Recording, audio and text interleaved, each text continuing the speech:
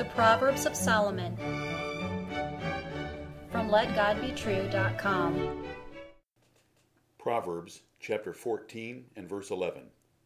The house of the wicked shall be overthrown, but the tabernacle of the upright shall flourish. Hear the words of God in Solomon again. The house of the wicked shall be overthrown, but the tabernacle of the upright shall flourish. How successful is your family? And how long will that success last? What impact will your family have for truth and wisdom in the world? God and men will overthrow the house of the wicked, but they will bless and favor the estate of the righteous. King Solomon watched families of wicked men come and go, but he saw the godly seed of the righteous continuing in prosperity for generations. Here is a proverb that condemns wicked living and encourages the upright to be faithful. The wicked build houses, solid, substantial, and permanent dwelling places, to get themselves a name. They trust their wealth, their intelligence, their strength, and their reputations to deliver them. The upright may begin with only a tabernacle, a fragile, temporary tent. But God will tear down the former houses of the wicked and bless the latter, the tents of the righteous. The great reversal of fortune is by the decree of the watchers, or the angels of heaven. God favors the upright. Sin is the ruin of families.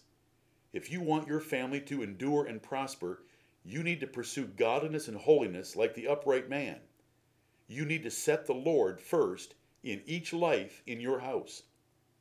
But the wicked will not think about God at all. They want to do their own thing. They cannot sin enough. The Lord is guaranteed by this proverb that he will overthrow such a man and his house. Consider the house of Eli, priest of Israel. God had promised that his house would last forever as his chosen priests. But Eli would not stop his sons from sinning.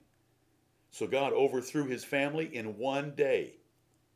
His two foolish sons were killed in battle.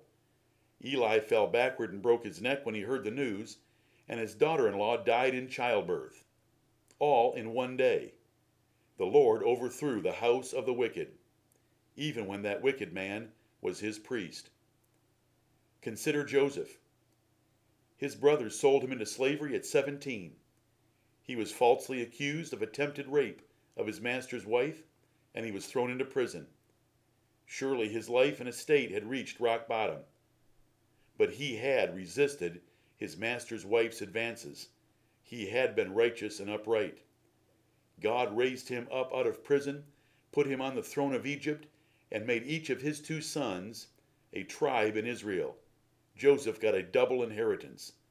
The tabernacle of the upright flourished. Other examples of houses and estates being overthrown and tabernacles flourishing could be given. But there are greater reckonings that most ignore, and those are the reckonings of death and judgment day. The beggar Lazarus had no house in this world, but he flourished in heaven, while the rich man that lived luxuriously in this world was overthrown and tormented in hell. What can you do? You can live uprightly and seek righteousness as this proverb teaches. You can teach your children and grandchildren the Bible so they will fear God and keep his commandments. For his rules are the life, wisdom, and righteousness of your family tree.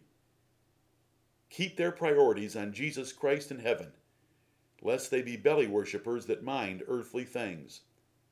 Pray for them every day. Amen.